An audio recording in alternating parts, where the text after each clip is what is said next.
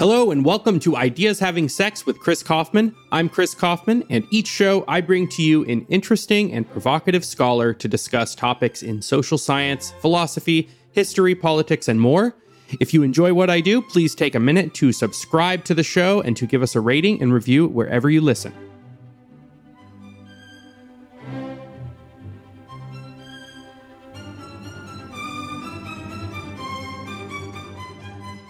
Hey everyone, and welcome to Ideas Having Sex. I'm Chris Kaufman. You may have noticed that the show has been on something of a holiday hiatus for the last little while. Just wanted to let you know that we will be coming back, bringing new episodes every 2 weeks, so nothing to worry about there. Today I'm joined by futurist and author Max Borders, and today we are going to be discussing his work on political decentralization. Max, it's very nice to have you on the show. Oh, it's my pleasure. Political and legal decentralization seems to be a pretty persistent, continuing theme in much of your work. How did you end up writing on that subject? I guess the idea came to me, my philosophical background makes me appreciate the idea of pluralism, not just the fact, but the normative idea of pluralism. So the fact of pluralism is that we're all different from one to the next, and we have different conceptions of the good life. And yet we're social creatures, so we want to self-organize. We tend to want to organize with other people who share our conceptions of the good. That can be difficult in an age where we live in this system in which, well, frankly, you wake up in the morning, imagine you have your smartphone. And if you were to open your smartphone and you only had two apps, the red app and the blue app, that's pretty much the system we have. That's your choice in the United States of America anyway. Now, there are parliamentary systems that have some other shades, but basically that's the choice set we have these days. We wouldn't like that phone. So I wanted to get people to imagine a social operating system that had different kinds of governance apps that more closely comport with their conceptions of the good. And that is, broadly speaking, a liberal doctrine, I guess you could say. But liberal doctrines have a cultural element and a legal element. And so legal innovation is definitely something I've become interested in. What role do you think technology and entrepreneurship plays in your political and social vision? Because you don't just talk about traditional political activism. You talk a lot about technology and entrepreneurship and things like that. Yeah, no doubt. Think of it as, well, I love the name of the show. It harkens to Matt Ridley's Rational Optimist. And in that book, he sets out this idea of ideas having sex. That is one mode or mechanism where innovation can happen. And, in his later books, he talks about the mode and manner of tinkering and fusing ideas and trying things out. That tends to happen in market situations.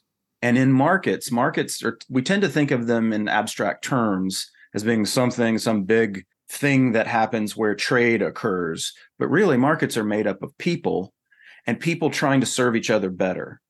When we imagine that tinkering, that experimentation of trying to serve each other better, we have to ask, why would we appeal to a single monopoly whose legal system is in amber, right? We are raised to think of monopolies as providing poorer quality, higher prices, and all kinds of other negative things if they are able to be dominant in the market and restrict barriers to entry.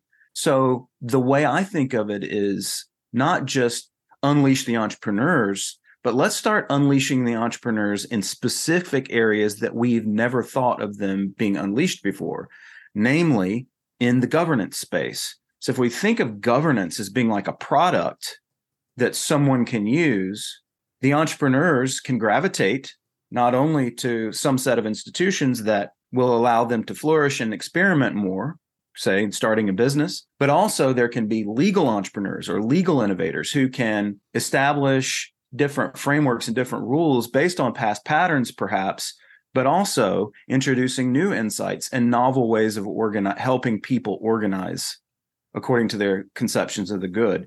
And this really is a way of saying ideology only matters if we can try local experiments. The 20th century was this, I don't know, I guess you could say, really dark time in history when ideologies were imposed on millions of people, and there was a lot of mass death in that century, right? So, as Taleb would say, it was tried in in a fragile manner, where you impose a conception on the good on millions of people, seek to instantiate it, and force it down everyone's throats. It's the one true way kind of thinking.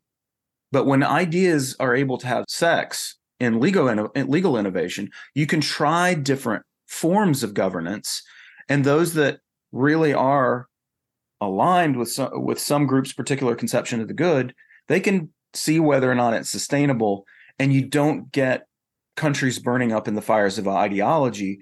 You get rather Darwinian experimentation in rule sets, and those rule sets that do the best job of serving their constituents will persist in time and hopefully achieve some level of stable equilibrium. And that's sort of the way I'm trying to look at this, is basically applying that Matt Ridley insight to governance and to law. So there's maybe a civics class version of American politics where America is exactly what you just said. We've got 50 states, 50 laboratories of legal and political and governance innovation, and you can move around and find the one that fits you best. So what's wrong with that? And haven't we solved this problem? That's a great question. I think it's a great idea. It's a great first approximation, and certainly the American experiment is one that I deeply, deeply appreciate. In fact, I would say that what has gone astray with the American experiment is the extent to which federalism has not been applied as it should. Well, and that's one problem. There are other problems with the constitutional order that we currently have now, but let me just focus in on two. The first one is that you have this idea, particularly in the 9th and 10th Amendments to the Constitution, which is the Bill of Rights, the end of the Bill of Rights, which sort of sets out this idea that the states and the people are sovereign in every respect other than that which is put into the rest of the Constitution. Okay? So if it's not explicitly stated in the Constitution, the founders, and they added the Bill of Rights later on after the Constitution to make sure that these rights were respected. Some said this is unnecessary. And as we've seen, it was necessary. But you'll find that the 9th and 10th Amendments, the federalist system that we're supposed to have, is a dead letter. I would estimate that about 90% of what the US federal government does, the executive branch does, is unconstitutional in this, just based on the 9th and 10th Amendments. But you never hear about people bringing 9th and 10th Amendment suits to the Supreme Court. And it's just become a dead letter. It's just become essentially excised in a way. And whether that's because of what we might call fudge language in the Constitution, or all of these loopholes that were allowed to creep in, the Commerce Clause, interpretations of the Commerce Clause, the General Welfare Clause, all of these things have been allowed to supersede. It's like, well, the federal government can do whatever the hell it wants, which renders the 9th and 10th Amendments meaningless. So that's the first big problem. The second big problem is that the founders in the Constitution gave us this Bill of Rights, which is a beautiful and ennobling set of ideals, and that were reflected indeed in much of the Declaration of Independence. And I share thinking with people like Randy Barnett that these should be taken as a piece, that these are our charter documents, not just the Constitution, but also the Declaration. It should be considered a species of law. But no one else does, and this is what you get. Does Randy argue that? Yeah, he does in his book called The Republican Constitution. Yeah, that's on my reading list, but I haven't opened it yet. Now, he and I disagree on the nature of consent, as in the consent of the governed, the Jeffersonian concept of the consent of the governed. But perhaps we can talk about that another time. I'm a radical in this regard. I'm a radical Jeffersonian about this idea of consent. But setting aside that debate, the second big problem with the Constitution is that the Bill of Rights really doesn't show or articulate or operationalize how it is to be enforced. So what happens to authorities when they violate? Besides the courts saying cease and desist with this law, there's no real enforcement mechanism. We can imagine something like, and if any authority violates the amendments to the Constitution or Bill of Rights, they will be hanged. or something like that, or they will be imprisoned, or they will have all of their offices stripped from them by somebody. These are not present in the Constitution. So over time, what has evolved is essentially a state of affairs that made, even though the Federalists, the so-called Federalists, the central authority guys like Hamilton at the time win with respect to implementing the Constitution, the anti-Federalist folks like Jefferson and Robert Yates lost the debate. But it seems that almost everything these guys warned about has come to pass. In other words, they're winning the debate today. What do you think the United States and maybe the rest of the world can learn from Switzerland? Because you've written about it. This is an interest of mine, too. It seems like I'm aware that the framers of the Swiss Constitution were somewhat influenced by the United States as well, as the U.S. framers were somewhat influenced by Switzerland. But it seems like a lot of the ideals in the American founding were just done better in Switzerland. I mean, their form of federalism seems to be more legitimate, less in name only. They haven't had a gigantic growth of the executive or military industrial complex in the way we have. What can we learn from Switzerland? Well, you just set out a couple that I think are really important. The canton system. There's this fellow named Eugen Huber around the beginning of the 20th century. There was the Swiss Confederacy. There was a Swiss Confederation prior to, I want to say it was before 1920. I want to say more like 1910, but don't hold me to that. Sometime around that period, they wanted a greater sense of national unity and some harmonization of the law, but they didn't want to create any kind of federal monster. And Eugen Huber did a tremendous job of striking that balance. So the problem of loose confederation is one that we can talk about and we can debate. And certainly in the United States, it's like, oh, it's too loose a confederation. We can't have these rebellions. We need to be able to put down rebellions if we're going to remain unified. We need to be able to raise money for that. That was kind of the justification at the time, which in hindsight, I find a little strange. But perhaps if I could go back and talk to those guys, they could persuade me that this was an important point to really have such great central authority. But yeah, this by comparison, I think the Swiss system has shown itself to be much more stable in time.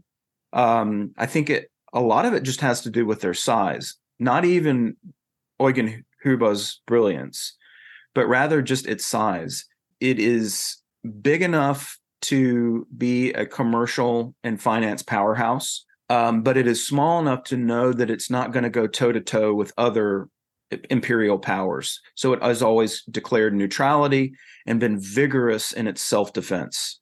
So Swiss, they own firearms, they have militias, and they've always had a kind of a militia mentality, a very don't tread on me way of thinking, but they don't like foreign entanglements. I think that part that you pointed out at the beginning of this when you asked the question, which is why haven't they developed a military industrial complex? It's almost as if the apparent American victory in World War II transformed us in ways that turned us into a technocratic empire in time rather than a federal republic. And that is unfortunate. It's like the cost of winning World War II was to become a technocratic empire. And it just never stopped after that. The interests and the incentives were aligned to create a technocratic empire. And that's what we live in today. Yeah, I wonder if any country, whatever its founding ideals, just couldn't resist the potential of being a major political and military power, a superpower or something. If that seems like a feasible option, maybe it's just not something that states can resist. And it's just obviously not an option for Switzerland. Speaking of Swiss governance structures and constitutions, can you say something about the Constitution of Consent contest that you're I'm not sure if it's over yet, but what is this project? Yeah, it is over. And in fact, today, we are announcing the winners. So that's exciting. Yep. We have that before us today, and we're going to have some happy people and people who are going to be disappointed, obviously. We had 42 entries before the deadline, and 3 after the deadline. So they were disqualified immediately, those that came in after the deadline. But the idea of the Constitution of Consent really is to take this Jeffersonian ideal seriously, that each individual has a right to form a real social contract with others, a multilateral social contract. And to the extent that, and that's what I take it very literally, I think it's the idea of a social contract in, say, Rousseauvian terms, i.e. Jean-Jacques Rousseau, or even in Lockean terms, this idea of a hypothetical social contract, or a government is somehow a social contract and it owes us all this stuff by virtue of its existence without any form of explicit consent. This allows the powerful and their handmaidens to really get away with a lot of, excuse my mouth, but bullshit. And I think the growth of empire, we might call it the welfare warfare state, has grown up really on this idea of a social contract that is vague or imaginary or hypothetical, i.e. not explicit. Because if one could identify a breach of contract, then one has a right with many others to withdraw from that contract. I know I certainly would.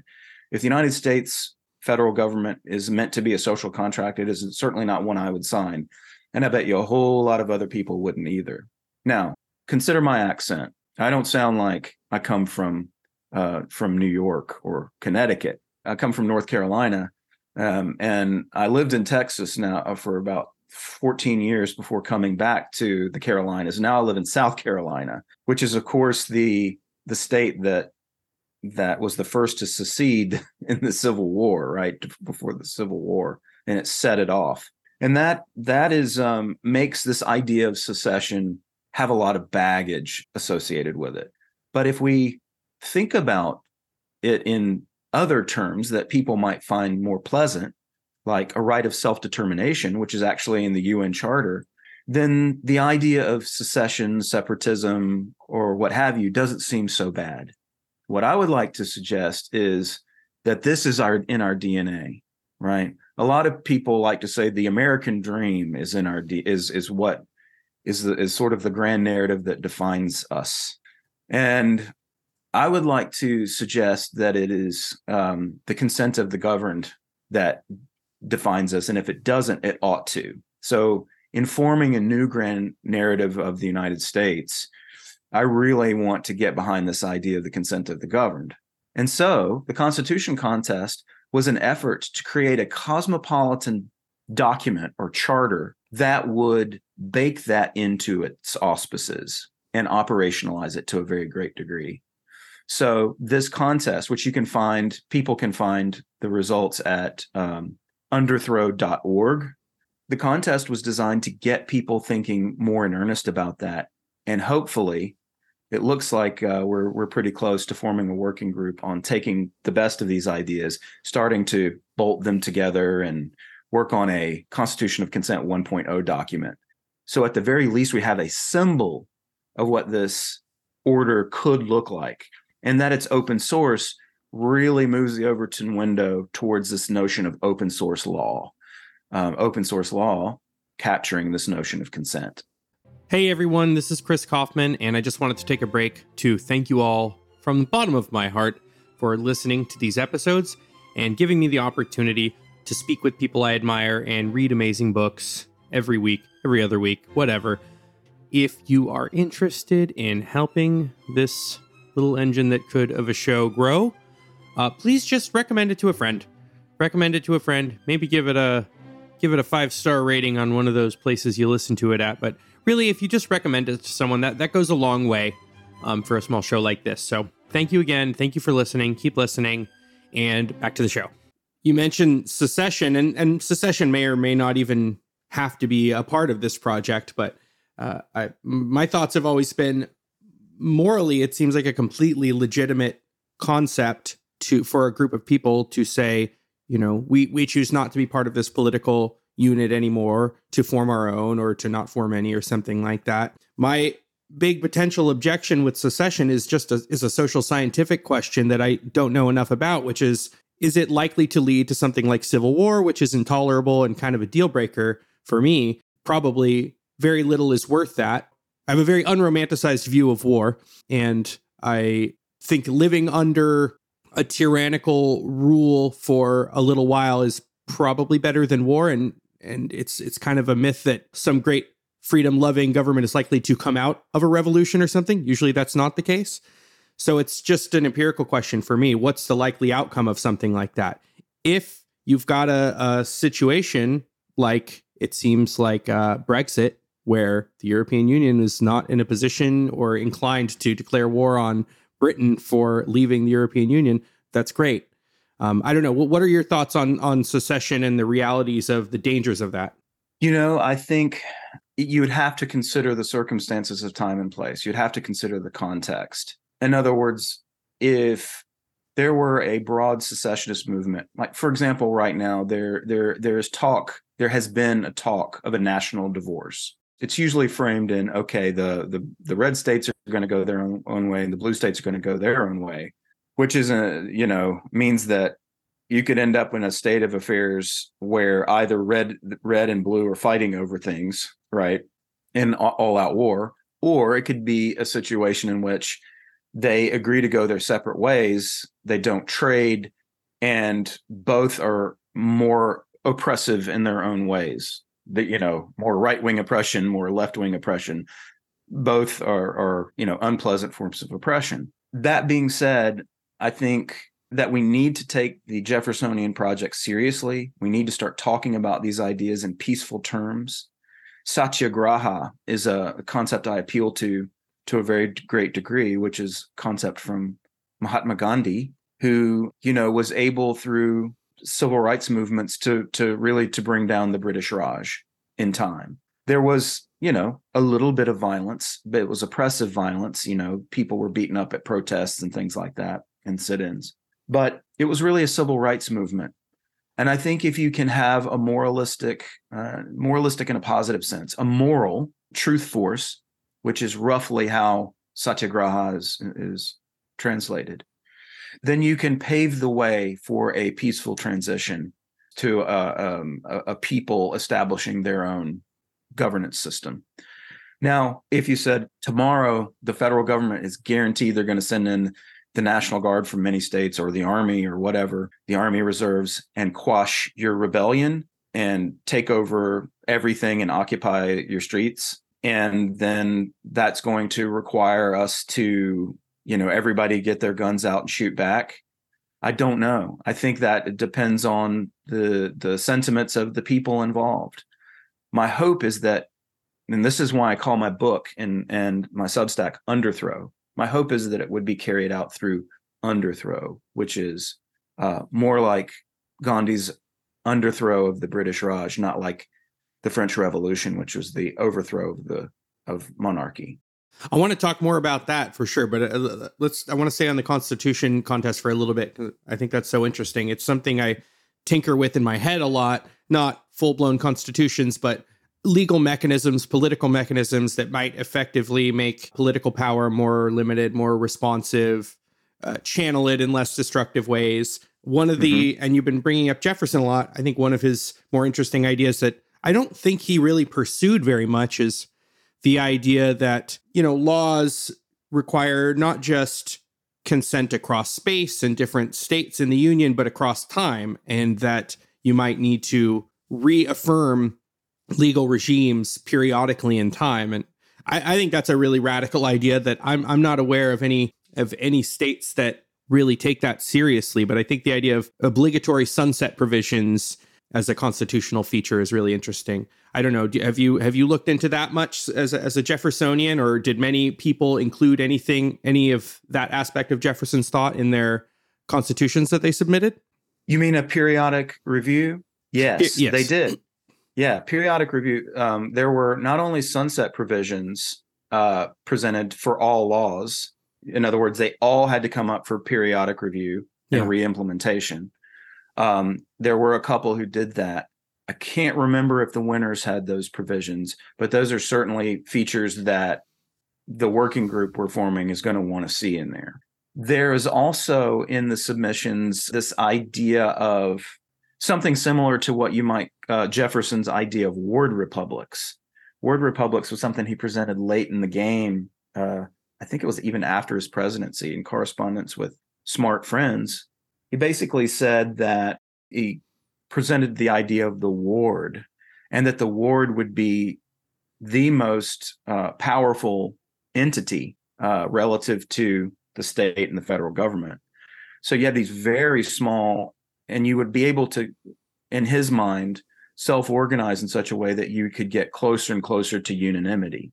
So it's building in this right of exit. So this is a kind of another kind of check. It's a vote with your feet idea. There's also people who presented the idea of sortition, which is that your legislators, your leaders are sort of picked like juries from a pool of, hopefully, some sort of civically minded or talented people. I don't know how wild I am about sortition for various reasons, but I would prefer sortition to the system that we have now, certainly. What about rotation? That's another feature of the Swiss system, that there's the executive council rotates who is the president, so everyone kind of knows like they're going to get a turn at the helm, and it seems to defang the ambition that the lead executive has. That's really interesting. I sometimes question. I go back and forth in my mind, and I'm curious to even get your thoughts on it. I question the mind of the idea of the executive or presidency or a single decision maker. I do understand in some sense, for example, that we evolved hierarchies for a reason. And one of those reasons I set out, in much of world history is when we had settled agriculture. And this is validated and verified by the Yale political scientist James C. Scott in his book Against the Grain, is basically that states were early protection rackets. The brigands came around and said, okay, I'm going to take this much of your grain, and I'm going to continue to come around and do that. But in exchange, I'm going to protect you. And in so doing, bigger guys like me are going to come along, and I'm going to make sure they don't take your grain so that I can, right? So there was sort of a, I'm going to make you an offer you can't refuse kind of phenomenon, a little bit of mafioso logic. But the protection racket eventually evolved into states. And of course, even proto-states, these small bands of brigands with one chief, had to make swift, coordinated action and therefore decisions in combat scenarios. So the chieftain was someone who was really good at making those swift decisions, and people rallied behind him, because it's almost always a man who does that in battle, to get that swift, coordinated action so that they could operate as a unit and decisions could be made easily as a unit. You don't want to sit around just before battle and have something mired in committee. So deliberative bodies came around later when you had more time and you weren't being attacked. So there is this idea of an executive that is the president is the head of the armed forces, right? The commander in chief, as it were. And I understand that rationale. But I think with technological advance and new ways of building consensus mechanisms and the idea of distributed decentralized defense, that we can start to imagine ways of different consensus mechanisms on decisions like this. Now, that is highly speculative. So to answer your question, I think to defang the executive in some sense and restrict those kind of decisions, for example, whether and to what extent to go to war to the deliberative body, but then commanding the armies is left to a single individual, or commanding, generally speaking, is left to an individual. I think there's some wisdom in that. But ways to represent checks on that authority with rotation, interesting idea. I was actually had forgotten completely about that. It's really interesting. The general desire to defang central authorities exercising monopoly influence is definitely, I'm open to it, both the pragmatic means and more idealistic versions, because I think something in between is going to be what gets instantiated. Yeah, I think when I think about these kinds of governance solutions, my card's on the table. I'm primarily thinking about a pragmatic compromise to defang political power. Like, what would be something that could have that effect, but might still be acceptable to some governing authority, because I don't generally think of the whole enterprise as being legitimate in the first place or necessary.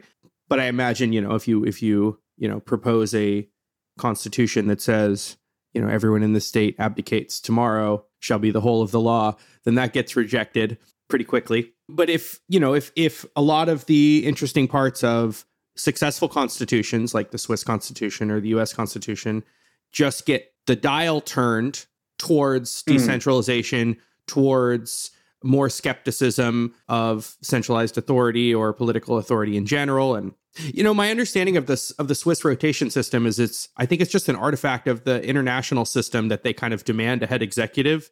It's just a common feature of every country. And like, they want to fit in. They really have an executive council, but for the purposes of diplomacy, someone is like the honorary president, but it doesn't really mean very much. And most Swiss people couldn't tell you who their president was at any given time. That's pretty cool. That would be nice. and that most of the action is happening at the level of canton is I think is pretty beautiful. What about decoupling geography from governance? Is this a feature of a lot of many of the constitutions? I know I think it's an interest of yours as well, that there's no necessary reason why the rules under which I'm governed have to be all completely coupled to my geographic location in space. That's right. There were some submissions this is an idea generally referred to as panarchy from a Belgian liberal named Dupuy, who wrote back in 1860, published this essay called Panarchy. So there was a considerable lip service to panarchy, and there was definitely there were some submissions that unpacked this idea quite a bit. To be honest, I was looking for how you operationalize governance in meat space while giving maximum latitude to the idea of decoupling law from territory. It is at least feasible that some laws should be attached to territory for reasons other than accidents of history, birth, and conquest, right? So that's how we usually get rules attached to territory.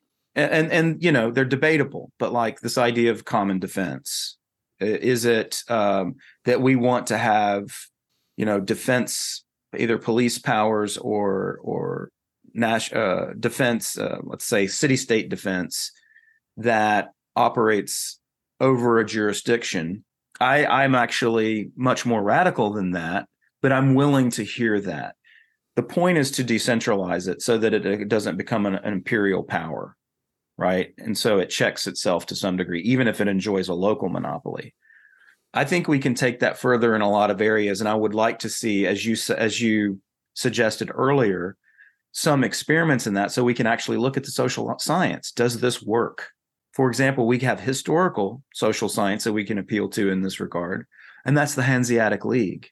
The Hanseatic League was a group of city-states that wanted to trade with one another peacefully and wanted to enjoy a compact of sorts that said we're gonna provide for a common defense, even though we're going to have municipal defense forces.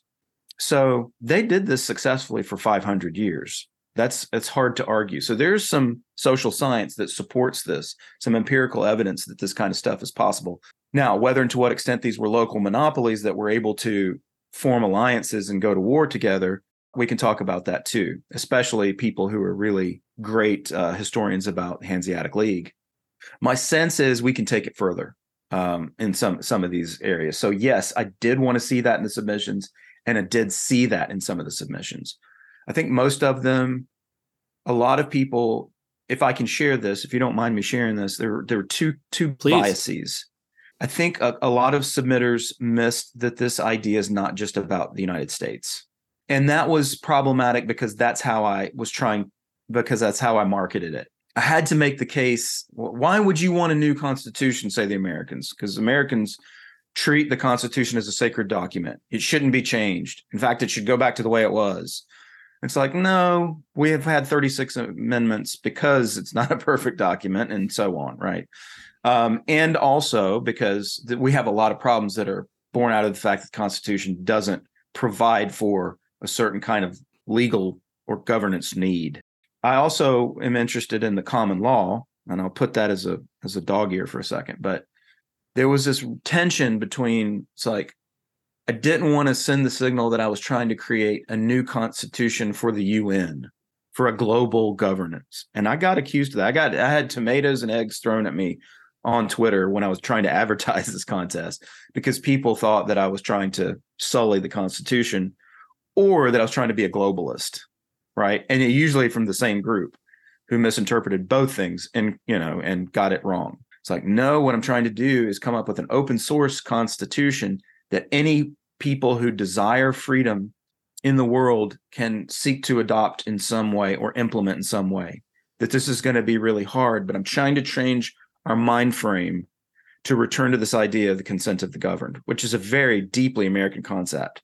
That usually shut them up when you start talking about Jefferson and you actually appeal to the Declaration of Independence.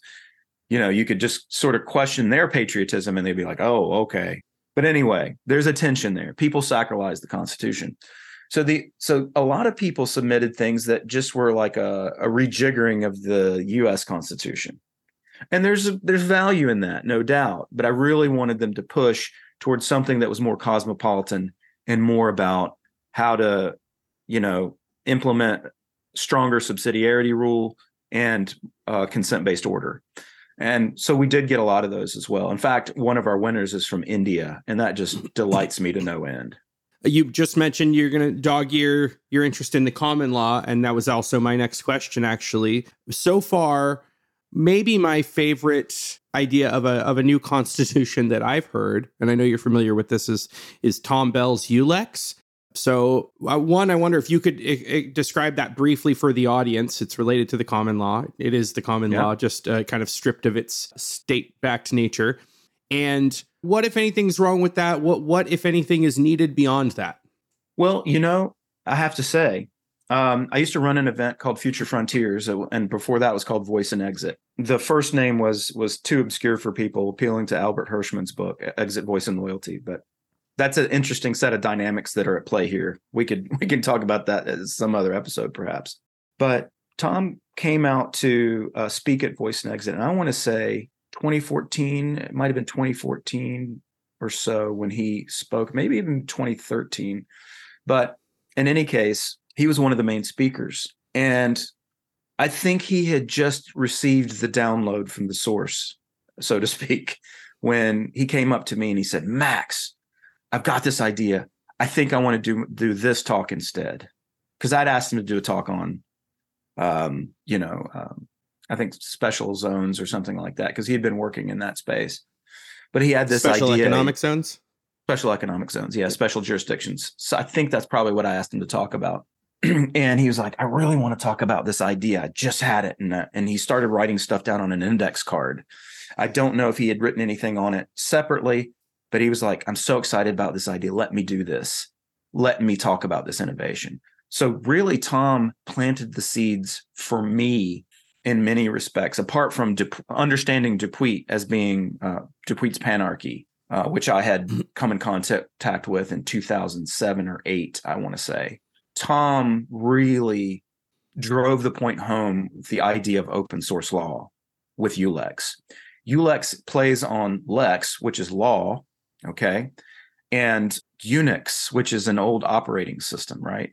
So the kernel of Unix is an open source software that's actually used in Linux. So he's playing on that open source, the idea of an open source operating system. So ULEX, the name, was born.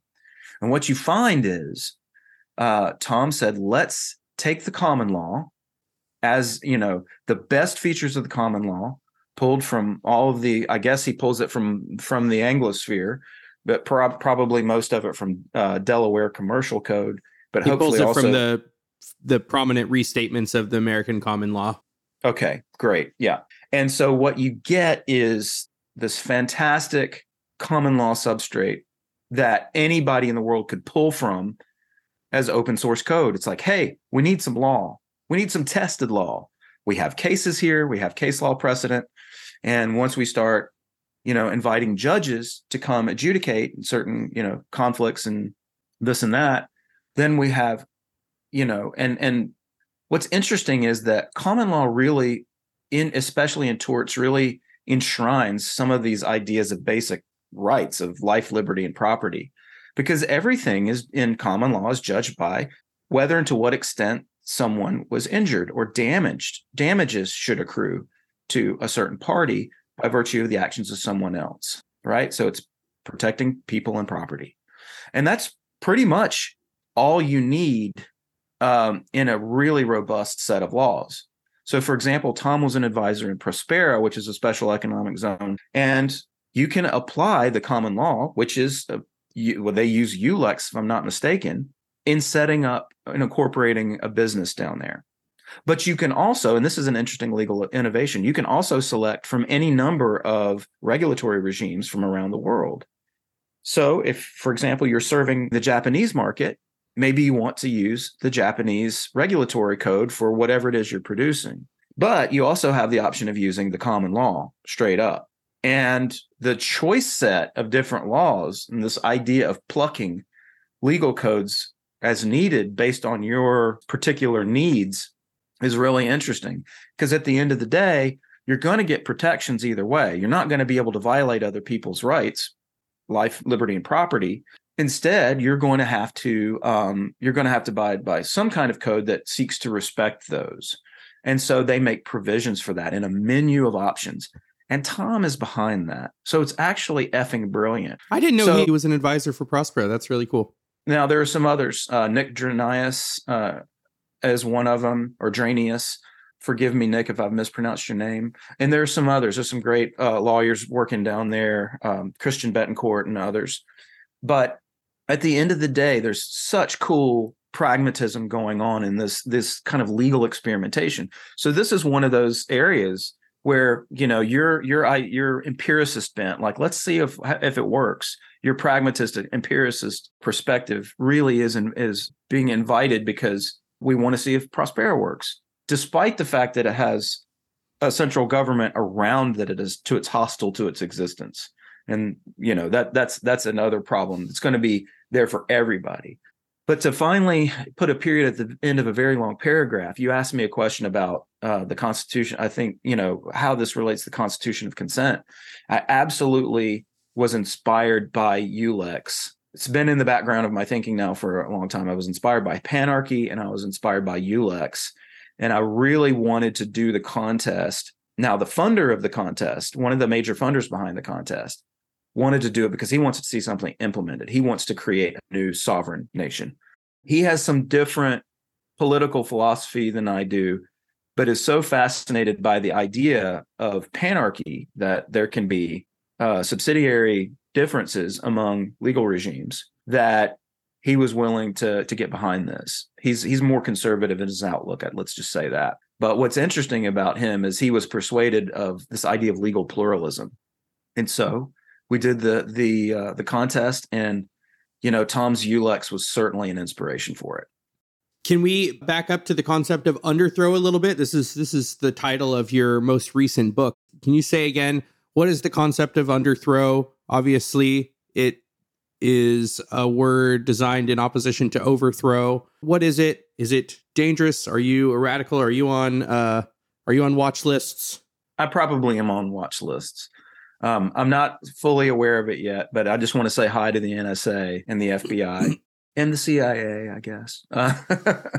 But yeah, the idea of underthrow is, in essence, a peaceful dissolution of central authority, or decentralization through peaceful means. One of those ideas, those peaceful means, I call subversive innovation.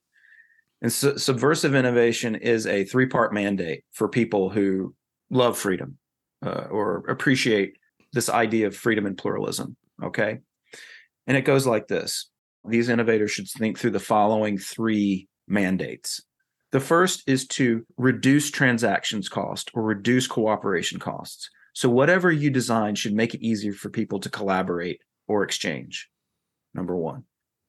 Number 2, it should increase predation costs. That is, it should make it harder for predators and parasites, sorry to use such negative language, but central authorities or criminals to be parasitic or predatory. And third, reduced cost to exit a system. In other words, make it easier to exit one system. And usually you do so by creating another system that you can enter into at lower cost. A great example of a subversive innovation, your listeners may hate me for saying this. I'm not a maximalist, but that's Bitcoin. Bitcoin is an excellent example of subversive innovation. It ticks all those boxes, right? It's easier to cooperate with people outside of the dollar matrix and to transact. So those costs have been lowered. It is raised the cost of predation, forcing you into a system, the dollars matrix, which comes with, all manner of pathologies. And you can, if you use anonymizers and so on, you can also have transactions that are outside of the watchful eyes of state actors. And finally, reducing the cost of exiting a system. It is literally an exit hatch from the dollar. Now, some might argue that other cryptocurrencies are doing a better job of security, better job with anonymity, and so on. Great. It's an evolutionary ecosystem in which ideas are constantly having sex. So, awesome. Find the properties that you want and adopt those properties. But that is the way I'm also trying to get people to look at the law and look at the way we self-organize as peoples, not through authoritarian means that are imposed on us based on a single conception of the good, but based bottom up on people tinkering with legal systems in order to find ways to coexist peacefully and enjoy prosperity and hopefully some level of fulfillment in their lives. What developments currently going on give you the most hope for this vision? I mean, Prospera is definitely one. I just got back from there last week, and it was my first time visiting. Tell me about that. I plan on going myself. Yeah, great. I hope you do. There's all kinds of interesting things going on down there. So the first one, which I didn't do, and I really wanted to, but my family absolutely forbids it, and that's is that there's a company down there that is running clinical trials on gene therapy. It's called MiniCircle, and this is outside the regulatory auspices of the United States. The FDA, it takes 15 years and billions of dollars to get anything through. So what they're doing is setting up shop in this jurisdiction. So if people want to want to use gene therapy, follistatin gene therapy in particular, they can basically replace a gene in their body that allows them to produce follistatin, which is, as I understand it, a substance, a protein or something like that, that has the effect of increasing muscle mass, bone density, and in laboratory animals, at least, reversing aging. You'll see the animals having less gray hair, for example.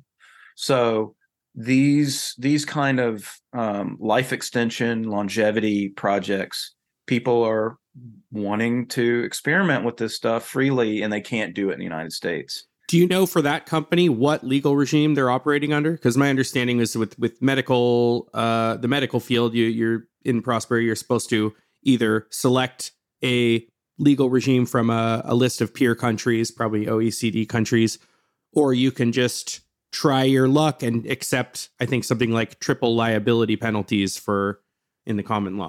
That's right. Yeah, triple liability in the common law is correct. So that's why a lot of people go the CYA route. But with medical in particular, I think there may be a slightly different set aside than, say, a factory or something like that. But the answer is I don't know. But I would encourage you to invite Machiavelli Davis on the show, who is the founder of MiniCircle. He's doing great stuff, or Walter, whose last name escapes me. Walter is, I think, the chief scientist for them. And then the cryptocurrency space, including the DAO space, is really been interesting. And I think things get more interesting in the darker times, what the crypto community calls winters. People were obsessed with dumb crap like NFTs, Bored Apes and stuff like this, and treating it as a gambling casino. But the developer community, and that pulled the developer community away from more important things like, governance systems of the future that I'm really more interested in, and I think are going to be to greater benefit of humanity when we can learn to adopt these systems a la Balaji Srinivasan, the network state type projects. So we want to see more of that happen and less Bored Ape stuff. But the special economic zones or special jurisdiction space China really led the way in that. And Deng Xiaoping was basically saying, "Hey, let's experiment with letting some of these farmers keep their surpluses." And he consulted with some Westerners and decided to set up special zones.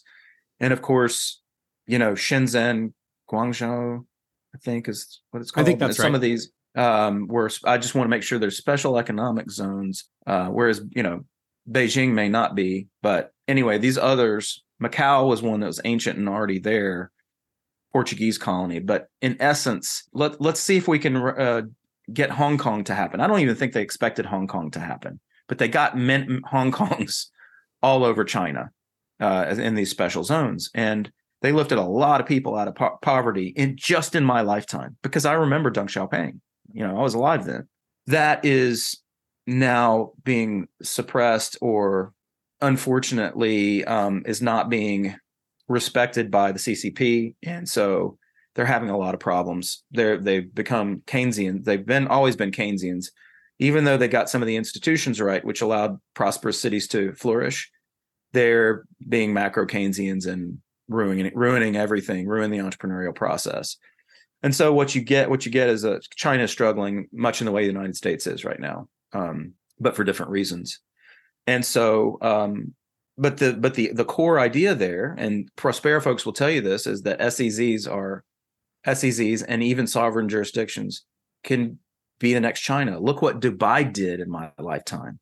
They went from basically villages in the desert to frickin' Dubai, and that they use common law commercial code for their transactions. They hired a bunch of retired judges at first to get it started, and man, they've done an excellent job. Backing up to Hong Kong, speaking of them, did you ever look much into Kowloon Walled City? Are you familiar with that? I did look into it for a time. It was a strange animal. I think there are lessons there for decentralized governance that haven't been plumbed very much. Obviously, it's not really a thriving city, a modern thriving city, but I think there's some really interesting lessons there. It's gone now. Basically, yes. the CCP leveled it and made. I think it was I think it was a. No, I think Hong Kong itself leveled it, didn't it? I think I think the Hong Kong administrative bodies. It was like Hong Kong within Hong Kong. Yeah, I mean, I'll just admit, I'm what you might call an asymptotic anarchist. Okay, so an asymptote is a curve that approaches a line, right? And I'm not good at math, so I might screw this up, but it's a curve that approaches an axis or a line, and an asymptote will have the function of getting closer and closer to that axis or that line, but may never actually get there, right? So similarly, if you can plot the progress of humanity towards anarchy, which would be a state of requiring no coercion or compulsion to live harmoniously together in prosperity, that would be the ideal, right? So for me, all of these debates about minarchism and anarchism, I sort of agree with you. They're all silly. We have to think pragmatically. We have to consider our own circumstances, the exogenous and endogenous forces that we have to wrestle with every day to get us closer and closer to the ideal. But we may never actually get there. And so as we approach asymptotically this state of affairs, it's just going to be about experimentation. And I think there is such a thing as two. So first of all, I would characterize anarchy as rules without rulers, but there is such a thing as anarchy without rules or rulers. Okay. And I suspect that Kowloon didn't have enough rules and didn't have enough of an competitive administrative means of enforcing said rules. So you got some kind of wacky stuff, but I want to pull back with humility and say I don't know enough about it to be able to pronounce any sort of judgment, and I'm looking forward to diving back into it. My guess is that, like a lot of things, if you are operating in the shadows, there's a limit to how organized and visible you can operate before the authorities say enough is enough and shut you down. So Kowloon Walled City was operating outside of the governance structure of even Hong Kong.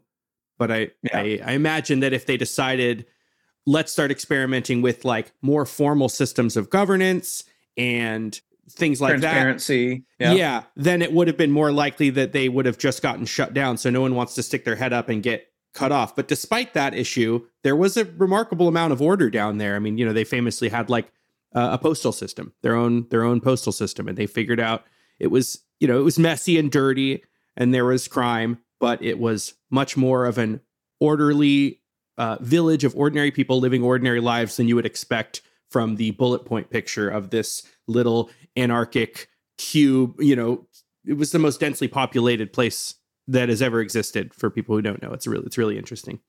This reminds me of the point that oh gosh, what's his name? The Peruvian economist who should win a Nobel Hernando de Prize. Soto. Thank you. Hernando de Soto's description of the shanty towns around around Lima, for example. Yeah, this is very similar. There's this thriving entrepreneurship in the informal sector, but locked in. It's locked in. They can't scale. Like there's no formal institutions available to them for establishing a business transparently, doing all the things that are required to receive recognition by the rest of society. So they operate in the informal economy, and you get a lot of spontaneous order or emergent order in these informal sectors, even though they're squalid and dirty and so on. But they're really entrepreneurial. They're out there with their carts selling fish and baskets and this and that. And they're living the best life they can, despite having access to the formal institutional substrate. And so I think this is there are parallel lessons there as well. Yeah, his book, The Mystery of Capital, is so good. If anyone hasn't checked that out in the audience, do that immediately. Can you recommend a good book that you think complements your body of work especially well? I'd say I'd say let's do an old and a new. Yes, please. I would say that from a strategic standpoint, the new book would be Balaji Srinivasan's The Network State, where his is more like a strategic blueprint, how-to guide to establishing a network state. Underthrow or The Social Singularity, which are my books, would be the pamphleteer versions. Now, The Social Singularity, which is my most successful book, frankly, came out before The Network State. Yet, I think Balaji's way of analyzing things brings a lot to the discussion. And he also has like 300,000 Twitter followers and is famous. So he has that going for him. And the more people who read The Network State and start thinking along those analytical, strategic lines, the better. What I try to bring in my work is the pamphleteering, the Tom Paine stuff, describing the basic analytical framework for it, but also bringing the moral to animate it with some sort of moral cultural ideas too, so that it's a complete and holistic, dare I say it, doctrine or anti-doctrine, if you like, because pluralism is asymmetrical with respect to specific doctrine, but it's a meta doctrine. How's that? Going back into the framework for utopias, like Robert Nozick said. Oh yeah, and oh gosh, thank you for mentioning that. You got to read that if you haven't, especially part 3. People linger on part 2, and that's great, but really part 3 of Anarchy, State, and Utopia is fantastic. Spend some time with that. And then right in between there's this book called The Sovereign Individual, which came out around 1999 or year 2000. And it anticipated so many of the advances in decentralization, from digital currencies to special economic zones. It's really pretty fantastic. Are there any upcoming projects you want to plug? Yeah. First of all, you can subscribe for free to my Substack, which is called Underthrow. You can find it at underthrow.org. And there I'll be talking about the next phase of the Constitution of Consent project, which is going to be putting together a working group and starting to try to open source this idea. So thinking of it as a complement to maybe Tom Bell's ULEX. And another project that I have that's on the horizon, but more distant horizon, is to begin to establish something like a fraternal or sororal society for people who think like us. This would be you might say, the first step in Balaji Srinivasan's network state strategy, which is to find each other in the cloud and realize that we exist and that we want to be served. And then we can start talking about how to formalize the relationships with each other. And then I'll be working, of course, in parallel on the Constitution of Consent. So those are the two big projects I have in mind at the moment. You mentioned already your Substack Underthrow. Where else can people find you if they want to keep up with your work? Amazon, of course. I got to give Jeff Bezos his pound of flesh. You can find all my books there by searching my name. Awesome. My guest today has been Max Borders. He is the author of The Decentralist, The Social Singularity, After Collapse, and his most recent book is Underthrow, How Jefferson's Dangerous Idea Will Spark a New Revolution. Max, thank you so much for joining me on Ideas Having Sex. Thank you for having me. Thank you for listening to Ideas Having Sex, where we have stimulating conversations on social science, philosophy, history, politics, and more. If you're a fan of what I do, please take a minute to subscribe to the show and to give us a rating and review wherever you listen. I'm Chris Kaufman. Thanks for listening.